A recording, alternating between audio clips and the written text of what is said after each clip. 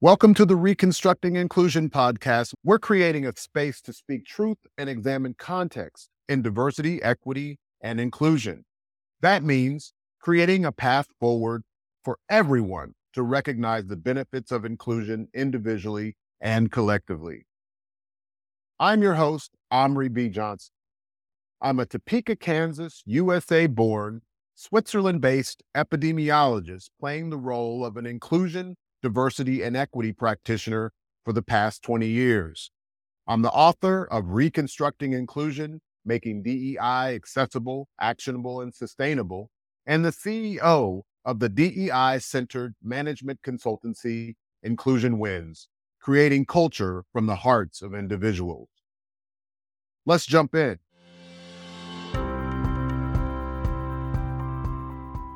Welcome to our first episode of the Reconstructing Inclusion podcast. I want to share with you in this first inaugural episode, at a high level, what this podcast will be about. The Reconstructing Inclusion podcast will go far beyond the redundant foray into how-to DEI dialogues. There's quite a few of those that are accessible to us.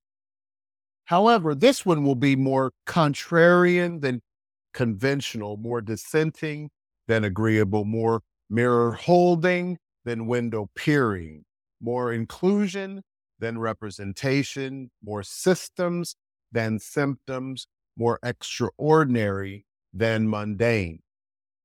We aim to create a space to speak the truth and examine context in DEI. That means creating a path forward for everyone to rethink and recognize the benefits of inclusion individually and collectively. Reconstructing, in this sense, is about creating organizational systems and networks where everyone belongs.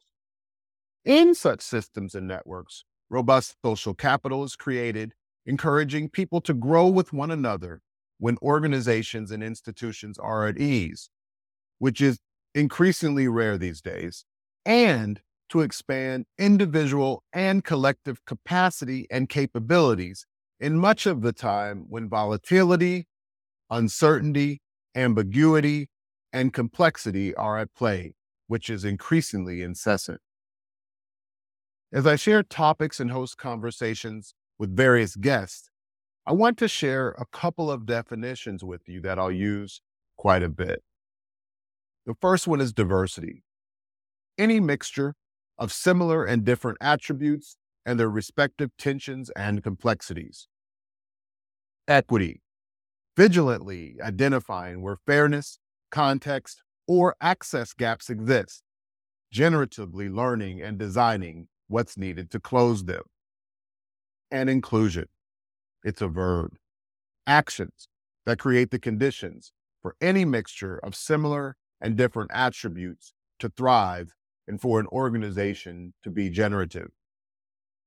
Inclusion is a relational construct, meaning that the conditions created via actions taken deepen individual and organizational capacity to better relate with all stakeholders.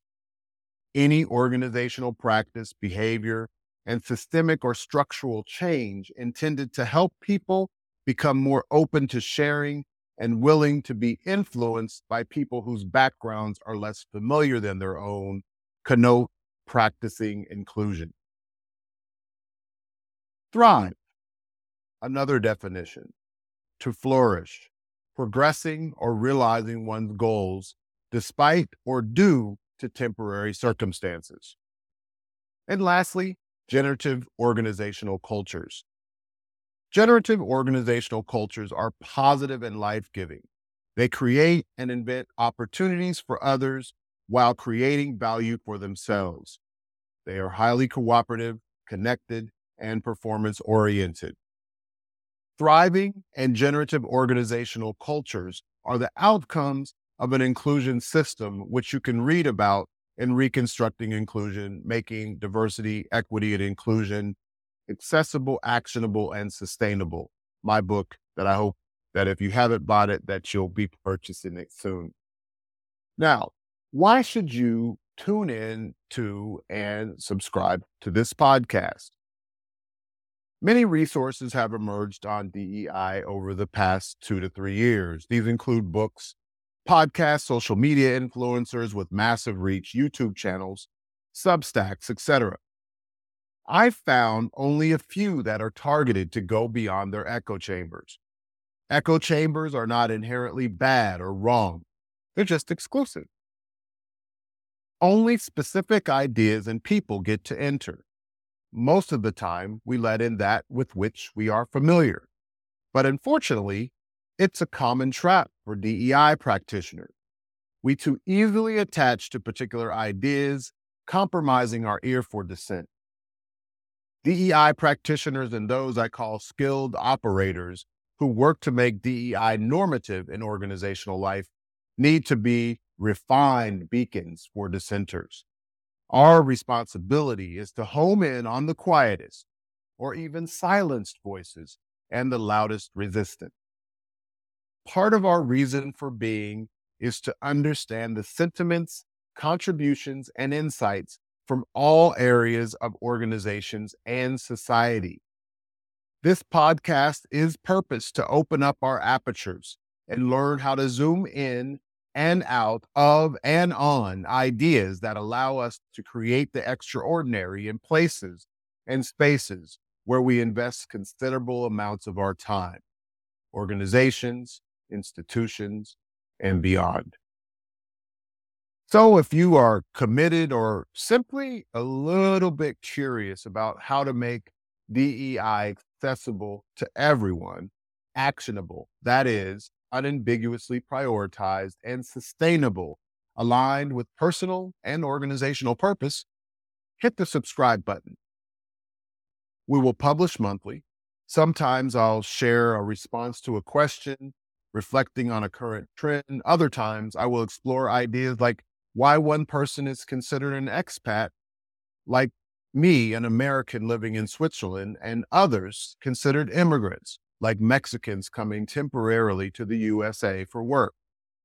And of course, I will bring on fascinating guests that will challenge and inspire your understanding and beliefs about what DEI is and can be.